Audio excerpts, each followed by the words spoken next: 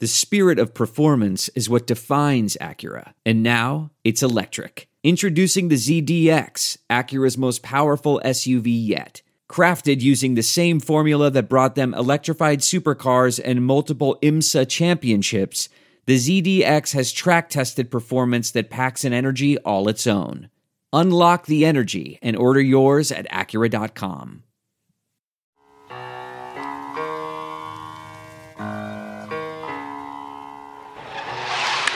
Oh, got it! 33! Center field, Marsh leaps, and he got it! Is it normally? High fly ball, deep left field, 27! Does it again! For this year. Wall sends it well out to left center field. And it's gone! He went to Jared! Way diving catch, Joe Adele. This is Brandon Marsh for Los Angeles Angels Baseball. You listen to All Angels Podcast. And welcome to another edition of the All Angels Podcast. I am your host, Daniel Garcia. So the Angels just finished a 3-game series with the Houston Astros.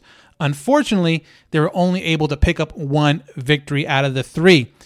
I guess if there is a little bit of glass half full with this series, there's been so many times so far this year, especially of late, that the Angels go into a series against these better teams, the Astros, the Yankees, you can name it, Boston, where at times it just seems like they are overmatched, and at times it doesn't seem like they are anywhere in a ball game. You can go back and look at both losses this series against the Houston Astros, and if one or two things break differently, it could be a sweep for the Angels. And I know there's no such thing as moral victories, especially at this point in the season where real victories are a must-need when you are in the hole the Angels are in right now. But for a team that's looking for some kind of bright spot, some kind of momentum, some kind of things to go right, in this series, it definitely seems like it was pointing in the right direction. If it was a team that wasn't in first place, maybe a second, third, or fourth place team that they played and had this kind of output, you could be very easily looking at a sweep. But the Houston Astros are good. The Houston Astros have players. I mean, you can say what you want about them and you can talk about the history and all that stuff, and you are perfectly able to do that. But at the end of the day, the Houston Astros continue to put very good players out there, very good teams out there, and the Angels were able to be competitive in all these games against the Houston Astros. Now they have the Dodgers coming up, so let's see if that carries over to that series. But before we get to there, let's talk a little bit about this 3-game set that started on Tuesday night with Noah Syndergaard on the mound. And Noah Syndergaard is a guy that if the Angels are going to be sellers at the trade deadline, he's one of the guys that has the most value that the Angels currently have on their roster. And for a couple reasons, I think. One, everyone needs pitching. All the teams need pitching, starting pitching, bullpen pitching. Real contenders will never turn down pitching. And if Noah Syndergaard puts 3-4 games back-to-back together that are really good right before the trade deadline, he can be a hot piece to be moved around at the trade deadline if the Angels go that way. And also, too, it's Noah Syndergaard. It's a name. Wherever he goes, if he goes anywhere, you got to believe that the fan base for that team is going to have a little pop in them, and they're going to be a little more interested in the team. And, maybe financially for the owner and for the team, it benefits them because now they made a move to get Noah Syndergaard, to get Thor. Thor's coming to town. So, but for all that to be, worth it for a team to trade Noah Syndergaard, he has to be doing well on the mound. And Noah has had, in my eyes, one real big kind of hiccup when it comes to his performances this year. And it's been with runners on base. And like I mentioned, on Tuesday, he was a starting pitching, and that really showed up in the very first inning when, to start the game off, he ends up walking Jose Altuve. And shortly after that, Jose Altuve still second base. And at that point in so many other games, it seems like Noah Syndergaard gets kind of distracted by the guy on base, him possibly stealing third or him, getting a really good lead, and just does not seem to really focus and hone in on the guy at the plate. So the very next batter would end up taking him over the wall to give the Houston Astros a 2-0 lead. And like I mentioned, he just seems to be doing it's so night and day when he does and doesn't have hitters or runners on base. He gets out of that first inning. The Angels actually end up cutting that lead in half when the bases are loaded for Jared Walsh in the bottom of the first. He goes into a fielder's choice, which ends up scoring a run from third, again, to cut the lead 2-1. But that's all the Angels would get during that bottom of the first inning. The Astros would end up adding one more in the bottom of the third when, again, walks and just guys on base seems to really get to Noah Syndergaard. After getting the first two outs of the third inning, Noah Syndergaard's control does seem to leave him. We end up walking back-to-back batters, and that allows Alex Bregman to get in, hit a single to score one more run to make it 3-1. After that, Noah goes into the fourth inning, does fine in the fourth inning, but then ends up that's it for him. He only goes 4 total innings for the Angels. And again, if you're thinking about even trading him at the deadline, he definitely needs to start putting more longer outings out there, better outings out there. He is only able to go 4 innings, 3 hits, 3 earned runs, 4 walks, which is a Angel high for him over this last year, 3 strikeouts, and that 1 home run, bringing his ERA up to 4 flat. So Noah Syndergaard doesn't necessarily leave the Angels in the best spot, but the Angels would actually really make this a game because in the bottom of the 7th, because of some sloppy defense from the Houston Astros, the Angels were able to put up 4 runs, and it all started when Luis Rengifo, and say what you want about Luis Rengifo, and he has been struggling, in years past, earlier this year, but he is still very young. And I've said it before, he is a young player. And it seems now he's kind of seeming to be turning the corner, or at least now being a little bit more consistent. His glove is still kind of here and there, but his bat has seemed to be really heating up. Some people are saying he's the hitter, the best hitter on the team right now, or the hottest hitter on the team right now. So he ends up taking a walk and then a couple errors in the field by the Houston Astros now allows the Angels to have the bases loaded, and Brandon Marsh comes to the plate. He ends up getting hit by the pitch, which scores a run to, at this point, make it 5-2 Houston. And again, this is all happening without really getting a hit. You got guys on to putting in play to getting errors. So as far as like the hit column, you're not seeing any of those hits. After that point, you have David McKinnon coming in to pitch hit for Monte Harris. David McKinnon, past guest of the All Angels podcast, would come up with 2 outs and deliver with a base hit, which scores 2, cutting the lead 5-4. But that's not it. So again, this is all happening with 1 solid hit by David McKinnon. The very next batter up is Shohei Ohtani. And during his at-bat, the Astros would actually throw a wild pitch, allowing Brandon Marsh to score from third. Now the game is tied 5-5 with only 1 real hit that led to this 4-run 7th inning. So you look at this line score for the game, it is actually pretty crazy what the Angels were able to take advantage. And part of it, yes, you have to take advantage of mistakes, and they did that very well in that 7th inning. Shohei Ohtani would end up walking, and Taylor Ward would end up flying out, ending the 7th. But at least now the Angels are in the game. It is tied 5-5 going into the late innings. And it would stay that way all the way to the top of the 9th, where the Angels bring in closer Raisel Iglesias, which, last year Raisel had a very all-star worthy type of season. I mean, there was times where he was coming in, and I think a lot of people remember the outing he had against, I believe it was Seattle at home at Angel Stadium, where he came in the 8th inning, no outs, bases loaded, in the worst jam you can think of, gets out of it, and then comes back in the 9th of that same game and closes it out. And it just does not seem like Raisel has been able to capture whatever that was last year, whatever that momentum, whatever that, thing was last year. Some people say it's because he got paid. Some people say he's just a year older. But whatever it is, he just has not seemed to be the same guy as he was last year. And it really proved in this top of the ninth.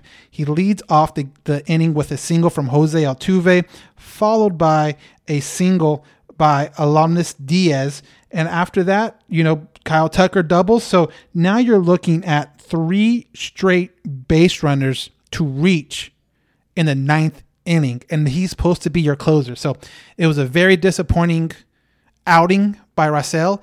It brought up a lot of questions about what his mentality is or what's going on with him. It seemed like his velocity was really down during this outing. It didn't seem like anything came of it. They didn't say if it was because of X, Y, or Z. It just, people noticed it with the velocity on the TV or in the stadium. But he would end up getting the next 3 guys out, but the damage was done and the Angels were not able to score in the bottom of the first, with a strikeout by Brandon Marsh, a ground out by Michael Stefanik, and a strikeout by David McKinnon. And the Astros would end up winning Tuesday's game 5-6. And like I mentioned, if you look at the box score for the Angels, it is something you definitely don't see every day. 5 runs on 2 hits. And 2 errors for the Astros, also 2 errors for the Angels. So part of it is, yes, you have to take advantage of mistakes, and the Angels did that. But at a certain point, you can't rely on the team to keep on making mistakes. And I think that's what happened. They were not able to really get any kind of groove going. And like I mentioned, the big hit by David McKinnon was a huge factor of getting the game close in the 7th inning. But other than that one hit by him, the only other one you had was from Brandon Marsh earlier in the game. So it's never a good recipe to have a game with only 2 hits. But if you're able to somehow score 5 runs from it, you have to feel very lucky and you have to take advantage of it. And the Angels were not able to take advantage of a game where they were in, but they were not really probably supposed to be in. And the season-long struggle with the strikeouts continued this series with this game. Angels striking out 12 times on Tuesday. So we flip the page. We go to Wednesday.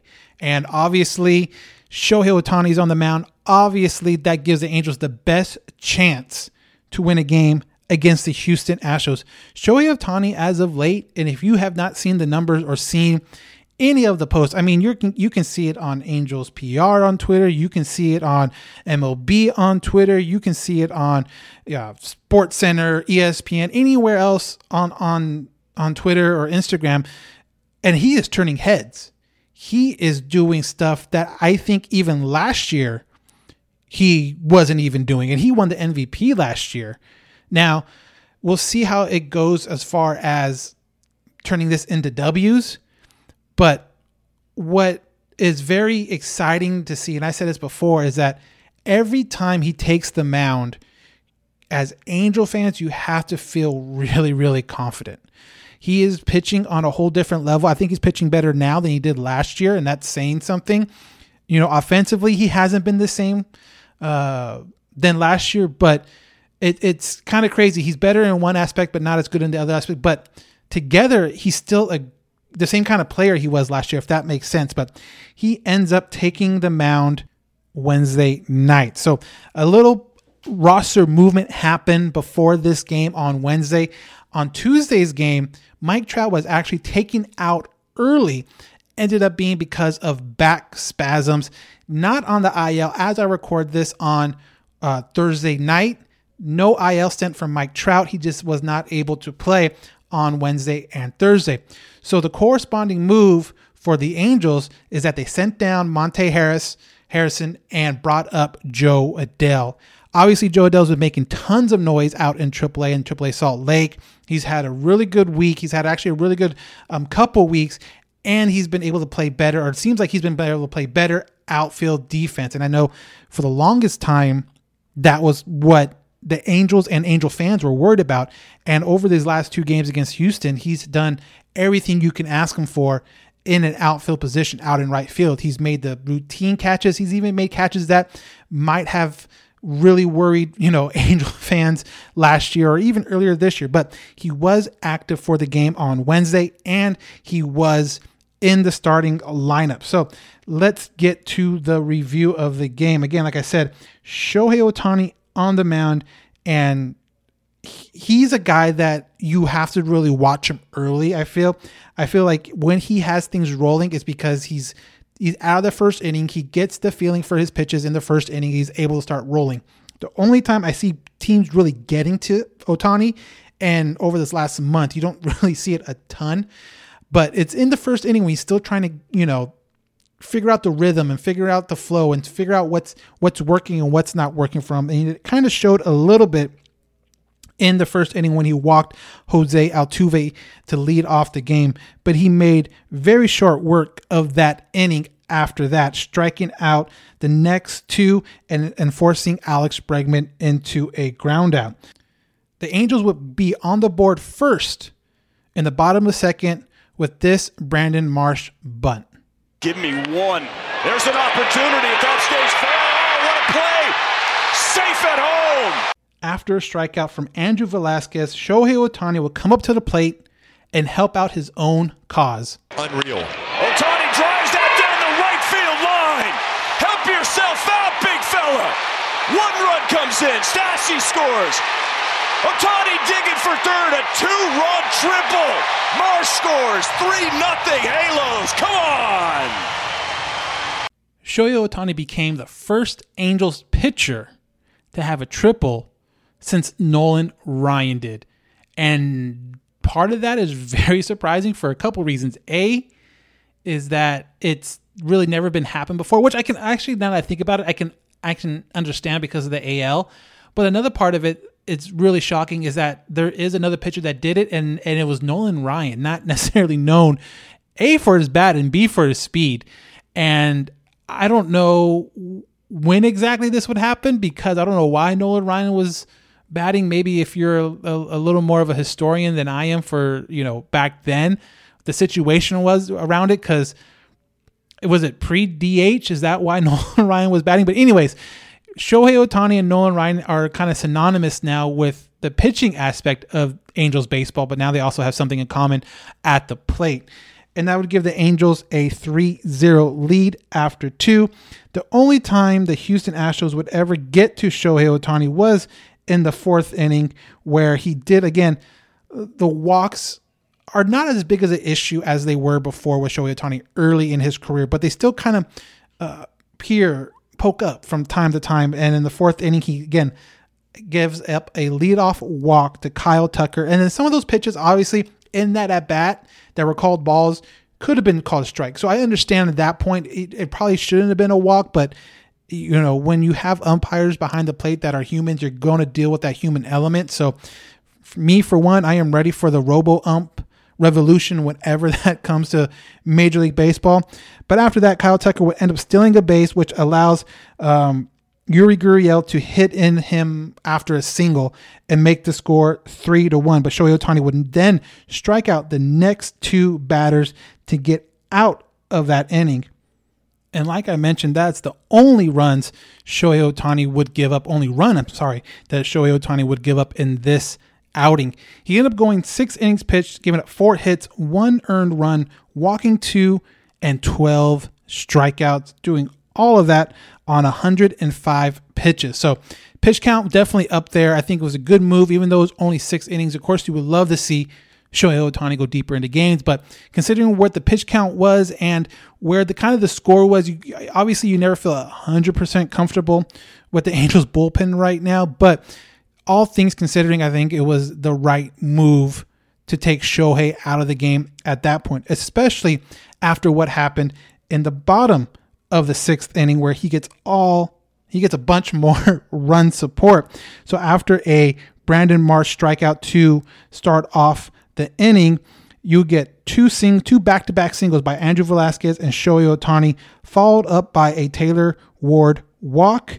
And Luis Rengifo, again, a guy that has been really the hot bat so far this series, and probably within the last week or so, has had a really, really hot bat, comes up to the plate, again, with the bases loaded, and does this. Here's the 0-2. Oh, perfect. Base hit. Velasquez scores.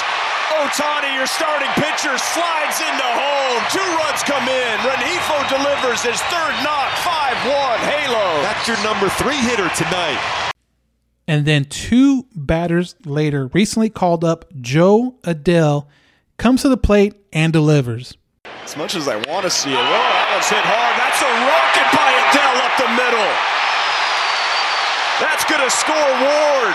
Another add-on run. Adell with some emotion. 6-1 Halos. After all that and adding one more run, the Angels would take a lead, leaving the 6th inning 7-1. And that's exactly what the final score would be, 7-1. You got Quijada coming in for 1 inning and Elvis Peguero coming in for 2 innings to finish off the game. Shohei Ohtani does it again. He is definitely a slump buster for the Angels, and unfortunately, he's only able to pitch once a week.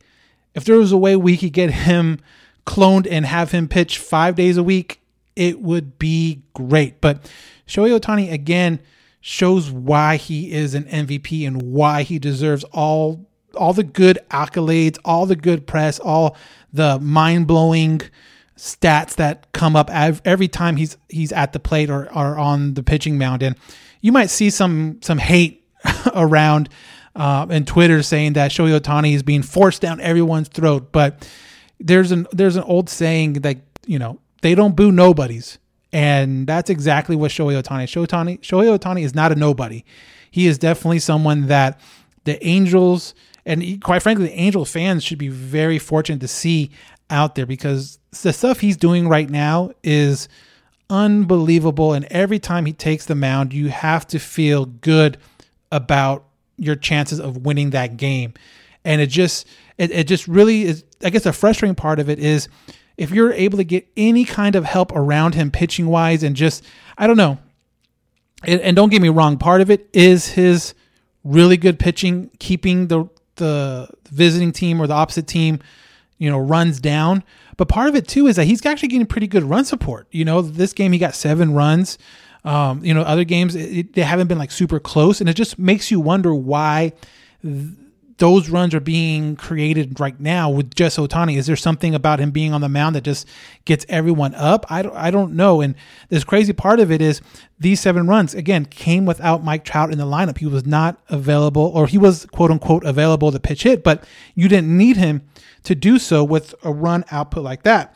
But one thing, again, that's been a kind of glaring weakness, not only in this series, but so far this season, even with those 7 runs scored in this game, you're still looking at 12 hits, which is great, but you're still also looking at 17 strikeouts. It is literally feast or famine with these guys. Either they're getting on base and it's great, or they're striking out. And don't get me wrong, I said this before, strikeouts aren't the worst thing in the world. I can deal with high strikeouts here and there, but it just seems like they're taking it to the whole next level. It's like when you're driving a car and the speed limit's 60. Yeah, okay, you can go 70, 75. Okay, that's fine. That's okay. It's not supposed to, but that's okay. But the Angels right now, strikeout-wise, are going like 100. It's like, no, that's too much. That's that's going a little bit too far. We'll give you a little bit of leeway, but that's crazy. And I think that's kind of how it feels with the strikeouts. It's like, okay, if you strike out a little bit more than average, okay, that's fine. We'll give it to you. It's better than a double play and all that stuff they've been saying. But when you've been doing it as much as the Angels have been doing it over the season, then that's where a big red flag comes up and makes you wonder what is going on. What is it that I'm really interested? If I could ask anyone about this strikeout situation for the Angels, I don't know if I would ask an Angel player or coach about the situation. I would want to go up to a Houston Astros pitcher or a Dodgers pitcher coming into the series. What makes you feel comfortable about striking out the Angels? What are you seeing that allows you to get all these strikeouts? Is it an approach thing? Do they feel like that they're sitting on a certain pitch and they're just not going to give it to them, and that's why the Angels are striking out so much? Because for them to be sitting there looking at a bunch of strike 3 calls, it has to be one of two things. Either A, you're going up there and just guessing and not really having a plan at the plate, or you're too focused, and it's an old saying, paralysis by analysis, that you are expecting this pitch in this spot because like the numbers are saying it, and the other team is just not giving it to you, and you're not adjusting to that. So I don't know which side of the pendulum it is. Maybe it's a little bit of both, but there's been a ton of strikeouts looking for the Angels, and that is something that has definitely hurt the offensive production when the offense was killing it. And that's why I don't know what happened earlier this year. Were they sitting on certain pitches and getting them, and they were able to take advantage of it early in the year, and now Major League Baseball and the other pitchers are now realizing that they're sitting on certain things and they're just not giving it to them anymore, and that's why they're struggling so much at the plate? I don't know, but whatever was working at the beginning of the year, the rest of the league has made an adjustment, and the Angels have yet to make an adjustment. Whether it's focusing in on a certain pitch, and maybe they're too focused, and maybe they have to have more of an idea of a few pitches that the pitcher can mess with, or what. But it's just been a really crazy year when you look at the strikeout numbers for the Angels.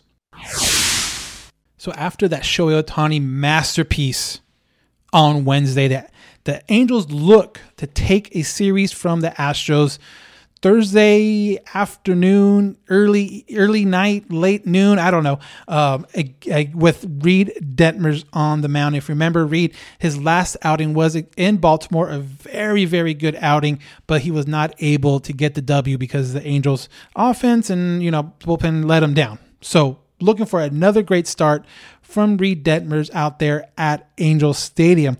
He would get off to a rocky start right after the fireworks and the warm-ups are done. He ends up hitting Jose Altuve to start this game, and then right after that he lets Jeremy Pena on the bases with a walk. So back-to-back base runners is never a great way to start a game. The very next batter, Alex Bregman, would end up getting on a single, so you had back-to-back guys on base, and it just seemed like he was really struggling to find that touch. Like I mentioned before, it just seems like Angels pitchers have a real hard time finding the rhythm, finding the grip of the ball, and just the first innings always seems very hard for most of these Angels pitchers. The very next batter, Kyle Tucker, ends up singling in Jose Altuve, making the score 1-0. After that, they had a mound visit, and whatever they said or whatever they used to calm him down seemed to work, because it was very much able to limit the damage after that. He would end up getting the next two guys out. Unfortunately, on that second out was a fielder's choice, and they were able to score one more run in the first inning. So at the top of the first inning, it was 2-0 Houston Astros. But again, you had four straight guys get on base with no outs. So Reed did a very, very good job limiting damage right there with only 2 runs. The Angels would get on the scoreboard in the bottom of the third, taking advantage of Houston Astros mistakes like they've been doing pretty much this whole series. And actually, like I said before, a very sloppy series by the Houston Astros, very uncharacteristic of them.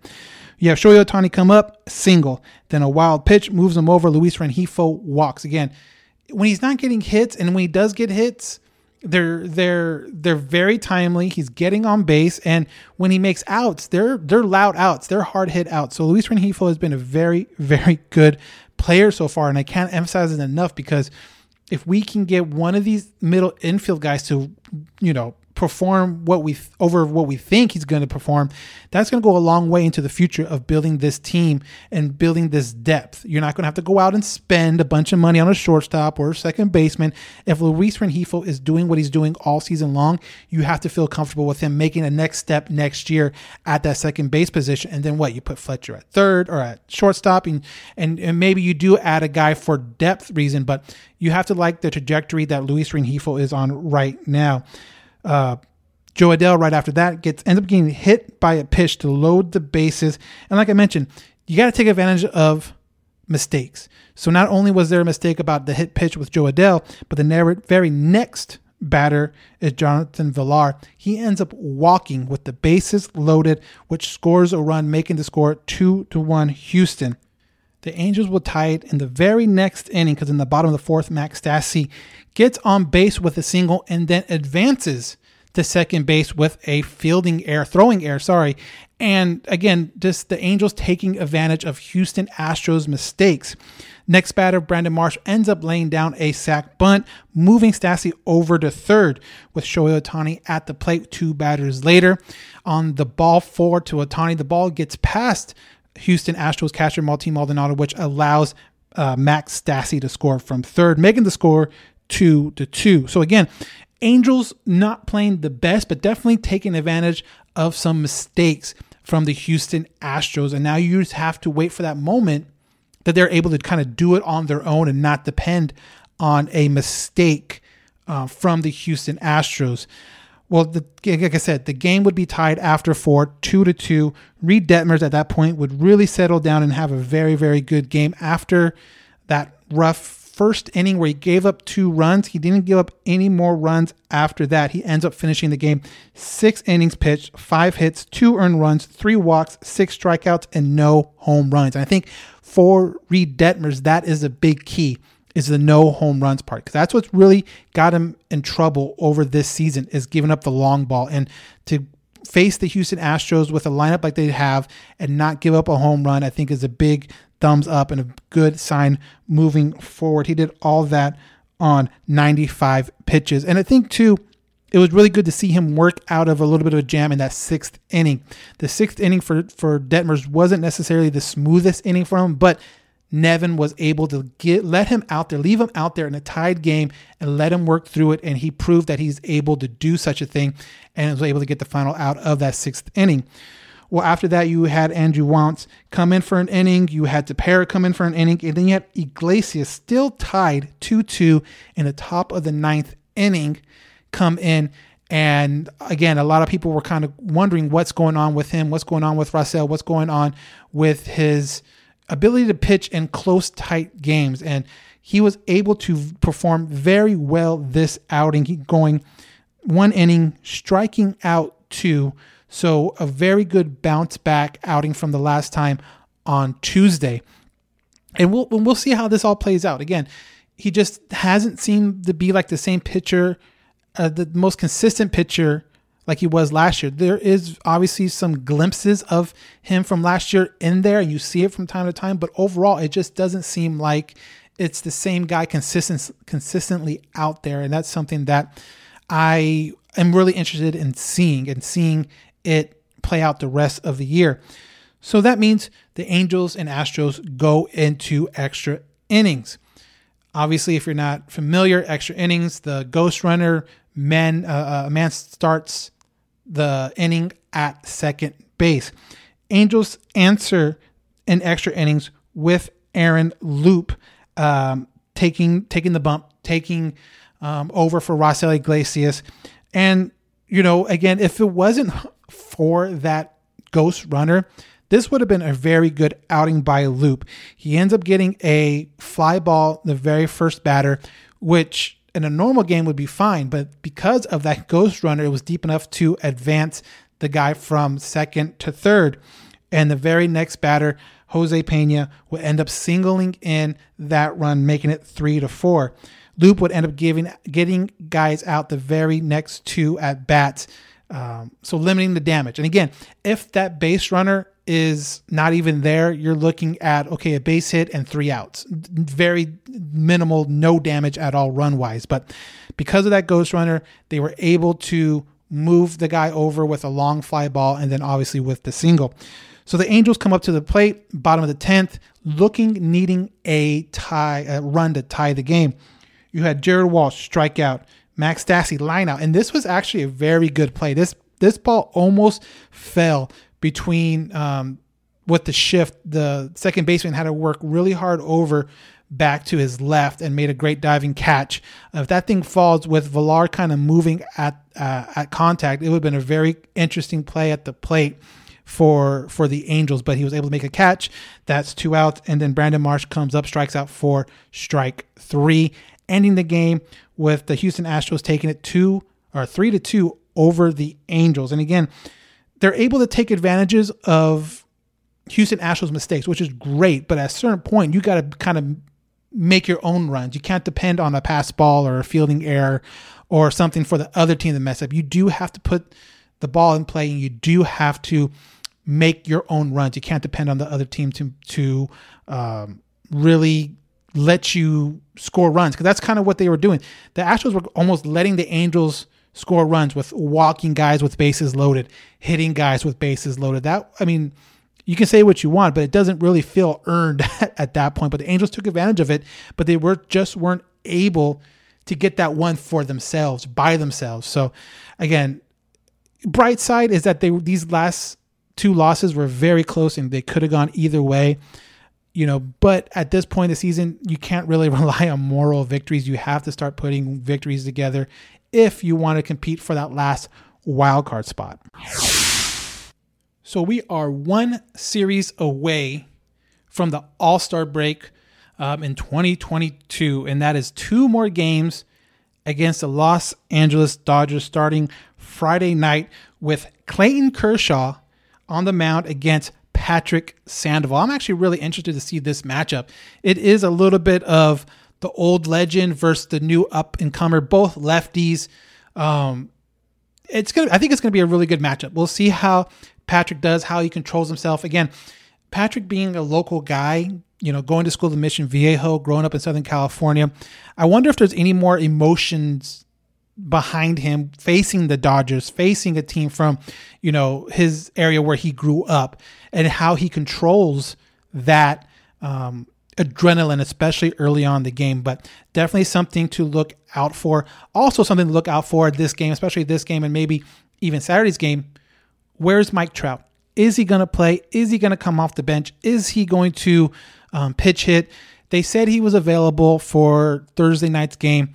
There was a perfect opportunity in that bottom of the 10th inning to pitch hit Mike Trout, and they didn't do it. Coming out a little bit later, Nevin said he wasn't available. So it seems like there's a little bit of cat and mouse game going on there, but we'll see what happens. We'll see if Trout goes on the IL. We'll see if Trout goes to the All-Star game. We'll see all that stuff coming up in the next weekend. But again, Friday's matchup is going to be really fun. Kershaw versus Patrick Sandoval. I'm really interested in that game, and hopefully Patrick can control his adrenaline and focus it in, because he has proven that he can pitch as well as any other pitcher out there right now. And for the Angels to have a chance against the Dodgers, they're definitely going to need him to be on his A game. And then we go to the last game of the first, quote unquote, first half of the season. Even though the Angels are past that first half, you have Jose Suarez pitching against Julio Urias for the Dodgers.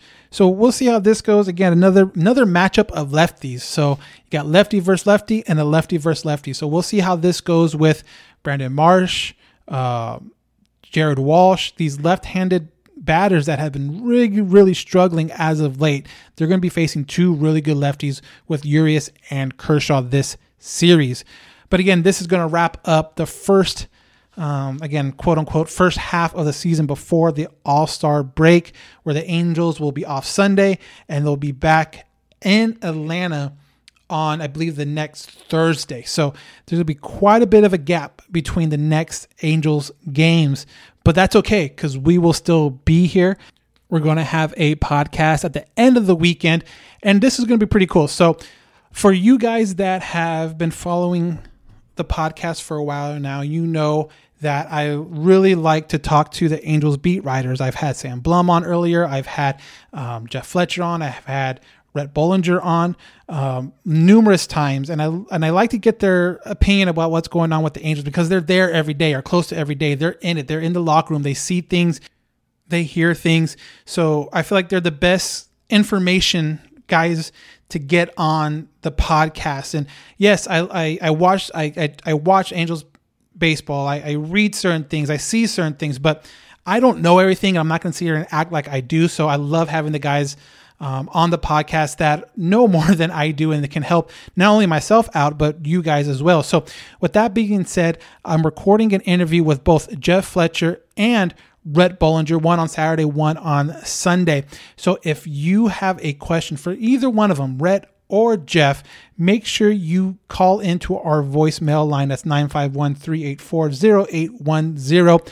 Ask a question and I'll play it for them during the recording. So we did this with Sam Blum. We had a couple of really good questions from you fans. So again, any question, ask a question. First half, we're going to be talking about first half with Jeff Fletcher. We're going to be talking about his book about Shohei Ohtani. I'm almost done with it, so I'm really, really looking forward to talking to him about that. But if you have any first half questions, make sure you call into the voicemail line and leave a questions. Again, that's 951-384-0810. And that will be going on this weekend. And like I mentioned, we'll put out a podcast Sunday night probably just put it out Sunday night, and then Monday morning you'll have it out there to listen right before the Home Run Derby on Monday, and then you'll have the All-Star game on Tuesday. Still not sure who is going to be the AL starter, pitching starter, so keep a lookout for that. Hopefully it's Shohei Ohtani. His last outing proved why he should be the starter for the All-Star game, and it just kind of matched up perfectly with time off for him to be the starter for the All-Star game. And seeing that he's not going to do the Home Run Derby this year, he'll have a little bit more energy and maybe can get that fastball up to 101 or something like that. So that's going to be a lot of fun. Again, I'm going to talk to Rhett Bollinger and OC Register's Jeff Fletcher this weekend. If you have a question, call our voicemail line. Number is going to be in the description of this podcast. So this is almost the end of the first half, and it's been definitely up and down, and hopefully as Angel fans, some good will come out of this. Trade deadline's coming up. We already saw a trade. Captain Chaos, Taylor Wade, is gone to the Yankees for a player to be named later. Does that mean it's going to be a guy that is going to make a huge impact on a team? Maybe, maybe not, but the player to be named can also be Luis Rengifo, and he was the player to be named later in the CJ Cron trade to Tampa Bay. So there's still a bunch of possibilities out there for that trade, and it's going to be a while before we realize who won this trade. But you got to think Wade wasn't going to do anything for the Angels. So even if they get a guy with a low possibility of making it to the majors, at least they got someone that might make it, or there's an opportunity to turn into something. So we'll see how that plays out, but keep an eye out for that and to see who completes that trade. And like I mentioned, are the Angels going to be sellers or buyers? And maybe we'll find that out with Jeff Fletcher and Rhett Bollinger this weekend. So thank you again for listening to the All Angels podcast. I really, really appreciate you guys being with me through all the years, and this season especially. Really, really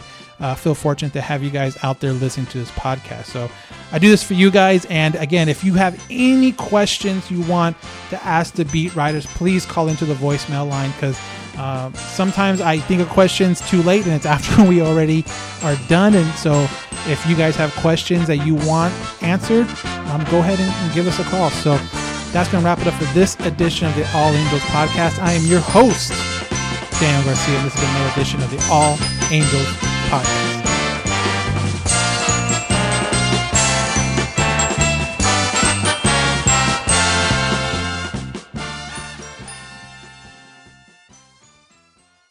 There are some things that are too good to keep a secret. Like how your Amex Platinum card helps you have the perfect trip. I'd like to check into the Centurion Lounge.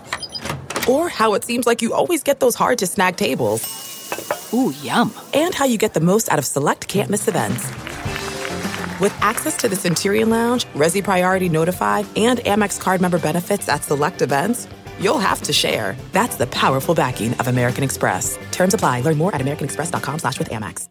I want to tell you a story. It's a story about a scandal, broken relationships, gossip, rumors, money, corporate rivalry, and a broom. A performance-enhancing broom. My name is John Cullen. I'm a comedian, podcaster, and for 20 years, I was a semi-professional curler. And I want to tell you the story about how a single broom almost imploded the 500-year-old sport of curling. We felt like we were bringing a knife to a gunfight. It's the story of a superstar and his fall from grace. Well, I was being dragged through the mud. It's the story of two brother entrepreneurs with a dream. I said, that's great news. It's a story of intrigue. I still don't understand why we want to keep his name secret. The full story has never been told, so I'm going to tell it. Broomgate, how a broom almost killed curling. It was a year I'd like to forget. To listen to Broomgate, search for Broomgate in your favorite podcast app. That's all one word, Broomgate. We're driven by the search for better.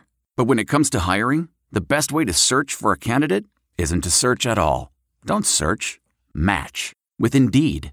Leveraging over 140 million qualifications and preferences every day, Indeed's matching engine is constantly learning from your preferences. So the more you use Indeed, the better it gets. And listeners of this show will get a $75 sponsored job credit to get your jobs more visibility at Indeed.com/match. Just go to Indeed.com/match right now and support our show by saying you heard about Indeed on this podcast. Indeed.com/match. Terms and conditions apply. Need to hire? You need Indeed. What makes a life a good one? Is it the adventure you have? Or the friends you find along the way? Maybe it's pursuing your passion while striving to protect, defend, and save what you believe in every single day. So what makes a life a good one? In the Coast Guard, we think it's all of the above and more. But you'll have to find out for yourself. Visit GoCoastGuard.com to learn more.